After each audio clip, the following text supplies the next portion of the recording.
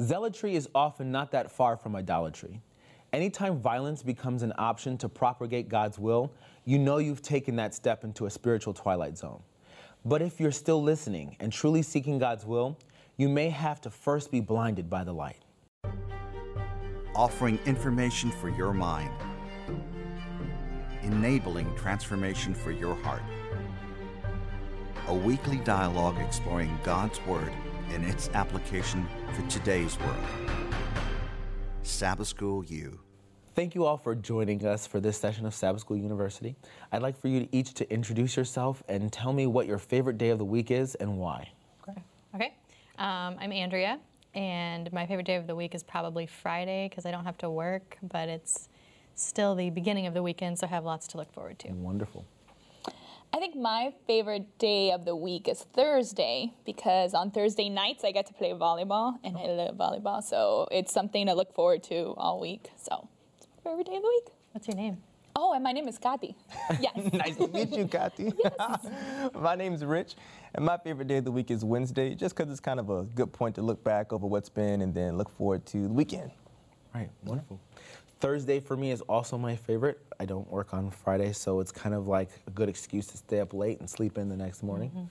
And kind of the start of my weekend. I'm so glad none of us cheated and said Sabbath. Yeah, for real. Because Okay. that's a given. Especially the Yeah. pastor. Yeah. My real favorite day is Saturday.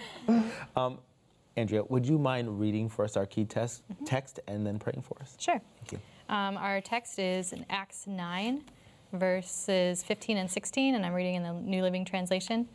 It says, "But the Lord said, 'Go and do what I say, for Saul is my chosen instrument to take my message to the Gentiles and to kings, as well as to the people of Israel. And I will show him how much he must suffer for me.'" Let's bow our heads for prayer.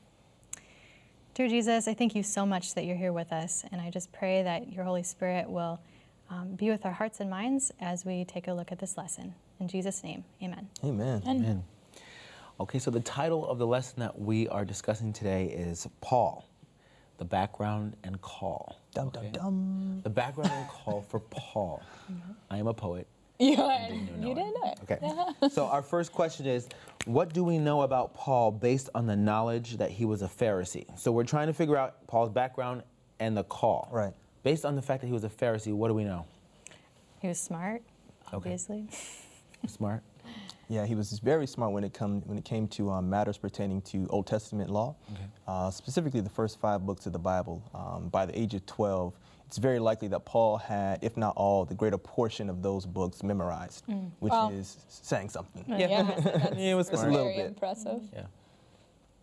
Yeah. Yeah. I thought it was interesting. It seemed like the lesson said something about how because he was a Pharisee, he was married, and I hadn't Yeah. ever heard that before. Myself either. That was a new revelation to me. Right. Yeah. And it's interesting that if he was married, you begin to wonder, if there was also something about him being a Pharisee that limited his ability or willingness to bring her up a lot or anything like that. Because not only was he inundated with matters of the law, but also tradition and customs. I mean, if Paul were here and we were talking to him about Pharisaism, I mean, he would be able to literally take us to school. Can you say that word again? Pharisaism. I've never said that word. Pharisaism. I won't even try. Okay. Yeah.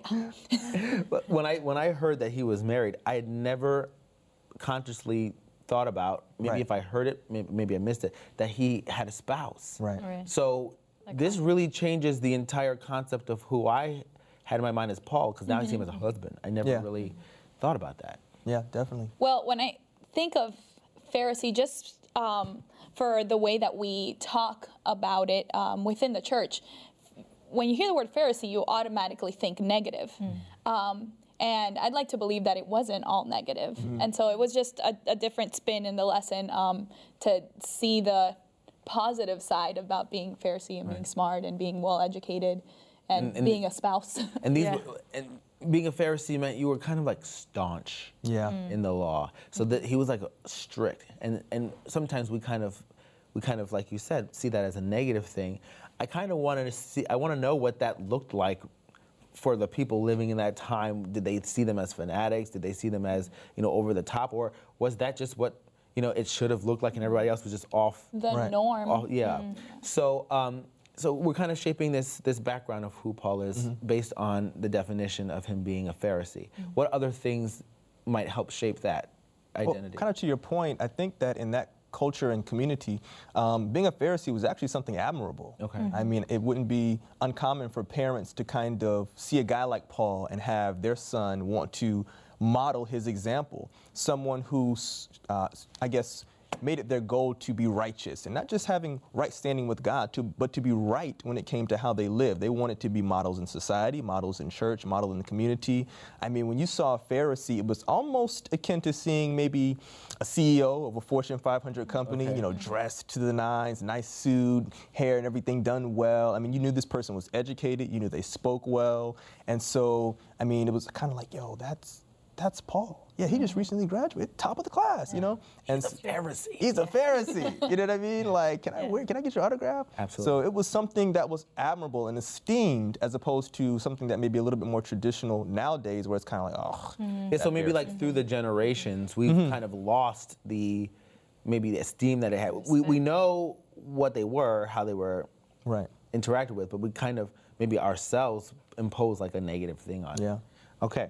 So in what way was Paul's conversion experience linked to his missionary calling? It's a great question. Great question. I love how Acts chapter 9 brings up his conversion experience. Okay. I mean, the strictness that you spoke about him being a Pharisee kind of drove him to kind of go on this mission of indicting people who believed in this just fanatic Jesus, right?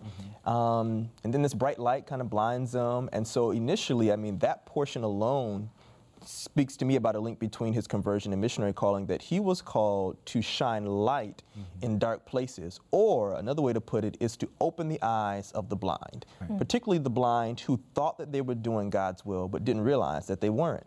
That was his condition. And so God now calls him and says, this is how I'm going to use you. So that's one thing that I think about in terms of that link. Okay. Well, I just think it gives him a background. You know, when you go out into your mission, whatever it may be, you know, in your neighborhood, it might be in another country, you need some kind of background. And I think his conversion, the fact that it was so large and so just impactful, Right. drove him to his missionary work being so much more passionate, I guess. Right.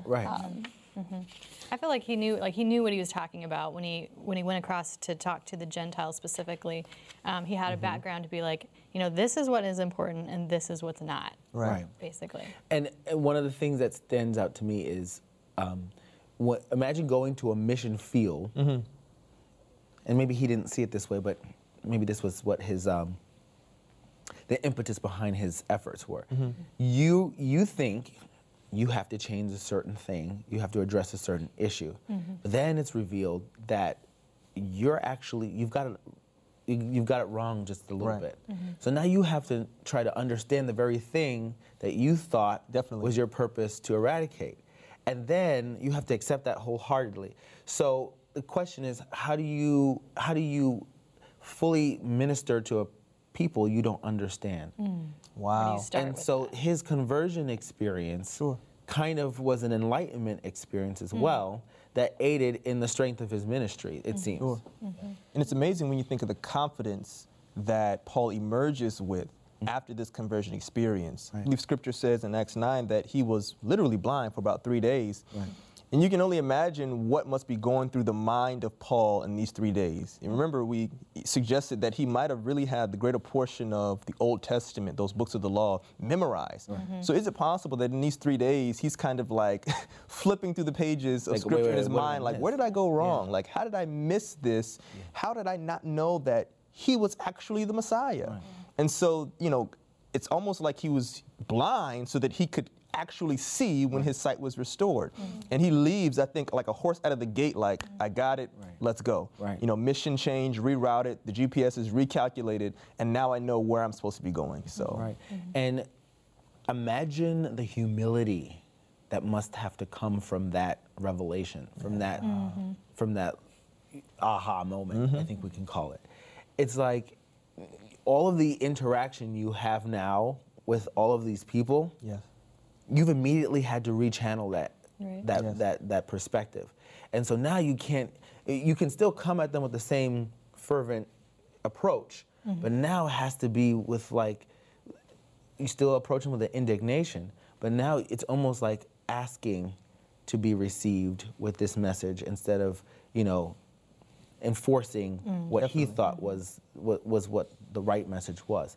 And so I imagine I kind of try to think about what those interactions look like after the fact. Yeah. You know what I mean? Well- has that ever happened to you before? Where you've had to reacquaint yourself with people on a new premise or a new foundation? After like maybe perhaps you thought you knew and you addressed the situation, but when you found out maybe you were wrong or you didn't have the whole picture. Oh man. Yeah. I think that as humans, not saying that it's right, but we do that all the time. We have a perspective of something and we think that we know what it is until we get knee deep into it and we're like, well, that wasn't right. Right.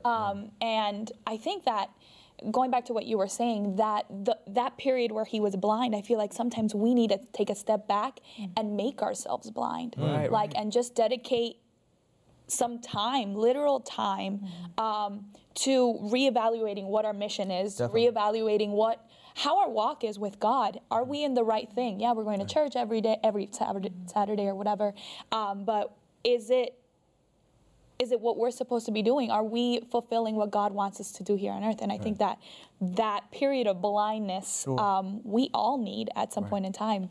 And I think it also takes humility, is what you mentioned, and I think sometimes that does take a intentional stepping outside of your comfort zone. Whether that's even, sometimes that can be as easy as like moving somewhere. Maybe you're not intentionally making that decision, but anytime that you're stepping out by faith and you're meeting a new people group, they may even be in the same culture, but before you start into trying to change everything, you just realize you have to come at it with humility and realizing what's needed first. And I find it interesting, and I think, Kathy, you could share a brief perspective on it too. Missionaries, when they go out, you know, they may think they know what their purpose is. Right. So they go out there with their mission to accomplish. And then when they get to the community or they get to the population that they're supposed to be reaching, they find that there's a different need, and maybe the approach needed to meet that need is completely different than what they had been propagating or what they had been teaching or expecting. Yeah, You were. My parents, were missionary. Well, they are missionaries, and so every time they go into a new country, it's a certain perspective. You Google the country, you try to find out, what their cultures are, but when you get out there, the needs are different, and it's a humbling experience because sometimes you have to strip away everything that you thought you knew and get drenched in a new perspective of that. And it doesn't mean you forget about what your original stance was, but now you get to reshape it to include what your purpose is supposed to be. That's powerful, I think, as we determine how that link is made for Paul. Our next question is, how did Paul's background as a Pharisee and respected Jewish leader help his Christian ministry? So we kind of just touched on that. Sure. So let's expand a little bit more. His background, how did that help expand his Christian ministry? Okay, so if I, as a single Adventist, go to a convention for single Adventists and get advice. Those are always awesome. You would know, right? I don't know why this is my example that I'm giving, but No, it's okay. and I go to a single convention, and the person that is speaking to me is a single Adventist themselves, and they giving the seminar. Yeah, giving the seminar. Oh, they've never been in a relationship for longer than a month. Okay. And they're encouraging me that I will find the right person. What background? Why would I believe them? Right. So not saying that I wouldn't, but I'm just saying I think How much Paul's weight does it background, hold? yeah, Paul's background gives him Credibility. gives him weight as to what, he's like, I've been there. I know what it's like to be on that side, but you're in the wrong side. Right. So, Okay. Definitely. I think it prevented him from having, like you mentioned, a one-dimensional testimony as someone who has never been wrong or someone who's never been misdirected or misguided by sincere zeal. I mean, Paul had a certain genre of ambition that pushed him to do what he thought was right. But that same zeal and ambition, I believe the Lord saw and said, okay, if we can just kind of redirect him, then he can get him on the right path. So that mixed with humility, when he now approached the single advent, he says, listen, Gati, right? Yeah, I'm Paul. So I've been where you were, and don't get me wrong, I'm not saying that you're wrong, but I think there's a better way. And you're like, really, you've been where I was? Yeah, I was. And he kind of shares his testimony. This is where I was, and I think that this is where we should be going. Not only his education, but his own experience gave him credibility. So this guy doesn't just know information, he's been transformed, And that's why I loved your analogy, because it's the credibility behind the experience, the authenticity that can be shared and expressed, which is why, we don't have to know everything as Christians, but we have to have a basis of understanding, and we have to have something that we can speak to. That's what I was going to say. Rich kind of touched on education. He was educated. He knew the Old Testament. So therefore, when making an argument, he could pull the Old Testament out of his back pocket and just say, well, I know this. And I think that as Christians, sometimes we fail to do that. I know I've gotten in discussions with unbelievers where I'm like, oh, I know it's in the Bible somewhere, but I don't know where it is and I don't know how to quote it. And I think that's where we fail. And I think that his background and the fact that he went through that gave him that, that weight. And I think, too, what Paul was at such a transitional point in the church from going from, this is a small Jewish sect to we now include the Gentiles. That was a huge step, and I think that was really difficult for the church to accept, especially the leaders. Even the disciples struggled with that. So Paul, out of all people, could be the bridge, because he's the one who could say, look, I know the law. I know exactly what it says, and yet I know what Jesus says. And I know that there is a tie here, and we do need to include the Gentiles. So I feel like he was uniquely suited because of his background. It did, the credibility. And also being the one after them. And so when we think about how we link that to something relevant today, how many times we find ourselves needing to engage in the populace outside of what we think is our mission field? Come on now. And we get it wrong. We just keep missing the point. What if we all had that Paul conversion experience? We took off the blinders. We made ourselves blind for a moment, just so that in the new light we can see what our actual purpose is. So this is one of my favorite subjects to talk about. Wonderful. Right. Because talk about it.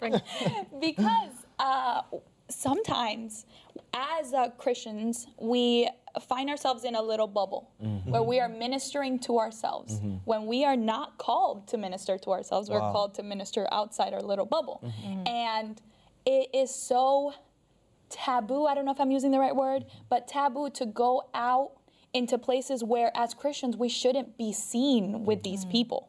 We shouldn't be talking to these people. And in reality, we should be. Now, obviously, we have to know where our limits are. What your purpose is. What your purpose is. And if you're going to get more influenced by them, then you are going to do the influencing. But why are we so scared to do that, I feel like? I love that you asked that, because it transitions to our next question. And transitioning to questions is just the best. So great. When it happens naturally, it's just great. So it's how did Paul's background as a Pharisee, why is our attitude toward people so critical in how we approach mission? I think that's what we're talking about here now. Yeah. Because when you look at Paul, he was speaking to churches. Definitely. He was speaking to believers, and he was helping to reshape their perspective and approach for even outside of their comfort zones. Right. And I think that a lot of evangelical approaches sometimes thinks that the way Paul spoke to believers is how we should speak to non-believers or unbelievers. Wow. And we kind of miss that detail. A lot of what Paul was speaking to was an experience of a misguided approach to what a believer should believe in. Right. But then we also have a second group of people, like say the Gentiles, who maybe perhaps didn't believe or didn't know, how do they interact with that same message, not having a basis of understanding? Or, starting from somewhere different. And I really think we have to start including that into how we shape our attitude towards the approach to mission. Definitely. I mean, many times I believe that our approach to mission is guided by a false assumption that people who, quote unquote, should know, do know.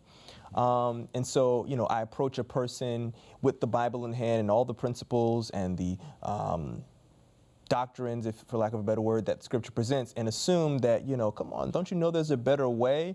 And that kind of approach, that, kind of high approach looking down, can really be not only intimidating, but unattractive, because it's like, wait, why would I know this? Using the missionary metaphor, there are some countries where you would go to, and certain things that are so just everyday, airplanes, Mercedes-Benz, you never heard of a Mercedes-Benz? You never been in an airplane? And it's like, what's that? And already you've lost common ground because you assume that they're informed by way of knowledge and experience of something that you are familiar with. And you can't make those assumptions, particularly with the gospel. That's why it's always refreshing when God takes you aside and allows you to see anew. So now you have a fresh experience and a fresh approach to say, I'm not going to make these assumptions. In fact, I'm going to assume that, you don't know, or you might not be connected. And that's what Paul was able to do seamlessly. When he was in the presence of those who were familiar, he can kind of be a little bit more stern and put his foot down. But he also knew how to put on a different coat when he was in the presence of those who did not know, and approach it by finding some semblance of common ground to say, you believe this. Well, have you ever thought about it this way? And so... Well, look at Jesus when he was here on earth. Absolutely. Absolutely. He chilled. He chilled with his homies. Right. Right. I love that. I love that. I don't know why I said it like that. But he hung out with people. He talked to them, got to know them. Wow. He healed first, and then he preached. And we're honestly, sometimes we are not called to pull out our Bibles right away and because you don't ever want to approach that. Why would you? Well, think of it as yourselves. If you came to me and started preaching to me and telling me what I'm doing wrong versus just talking to me, I would get defensive. Therefore, I would not listen to what you have to say. If you came to me, how do you know to accept what is wrong if you don't know what is considered to be wrong? Exactly. I can't just come to you and be like, that's wrong, that's wrong, that's wrong. Like, what are you talking about? I got to give you something. Yeah, you got to relate to me first. Talk to me about sports. And then find a way to insert sports into what you're trying to tell me. That was just an example. Well, basically, you're speaking someone's language. Yeah.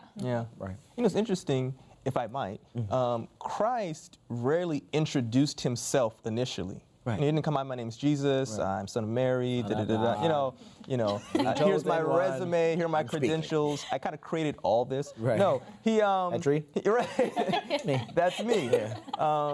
He would really interact with people, like you said, finding common ground, and then people would ask him, who are you? And I'm wondering, is it possible to get to a place where I don't have to lead with who I am, my credentials, who I'm affiliated with, and just by way of interaction, it's just like, hey man, who are you? You know, it's like, oh well, I'm glad you asked. You know what I mean? And then, Jesus would often tease it out of his disciples, like, who are people saying that I am? It's like, who do you say I am? Who do I? And that's his thing. But before he lays the foundation of just a lived example that says, just the way this brother rolls, kind of makes me want to, follow him. So. Right. I love that. Our next question is, which of our Christian beliefs seem to conflict most sharply with the surrounding culture? Now, I think we could probably spend quite some time on this. But let's just hear a few. Probably. Okay, I'm just going to say it. Premarital sex. Okay. All right. I think that... We don't have much time left, but go ahead. I think that originally, as Christians, we know that we shouldn't have sex before marriage. If you look at a lot of the big cities, anywhere in the world, a lot of the media, they're portraying premarital sex as something normal. Everyone does it. It's not a big deal. Why are you making it a big deal? Worthy aspiration. So so that's one. Okay. What else we got? Sure. Maybe connected in a way with that is orientation. Okay. That's a hot topic in the political scene and the religious scene right now, particularly for those who do not hold Scripture as a standard that should guide society. It's like, hey, if I'm attracted to the same sex, then that should be okay. And as persons who believe the biblical teaching, it kind of can be difficult in these current times to espouse the biblical teaching without being taken as being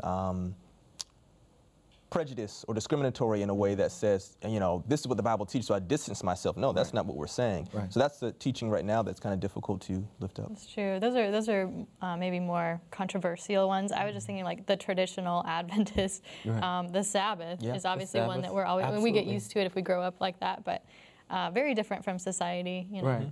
Just in that way. Maybe how we separate ourselves, portray ourselves, like physical appearance, and there's lots of things in our Christian faith and beliefs that conflict with our cultural surroundings, and so when we think about how those things conflict, we kind of move into our final question, which is, how do you distinguish between what are the essentials of our faith and what are purely cultural, social, or even personal preferences?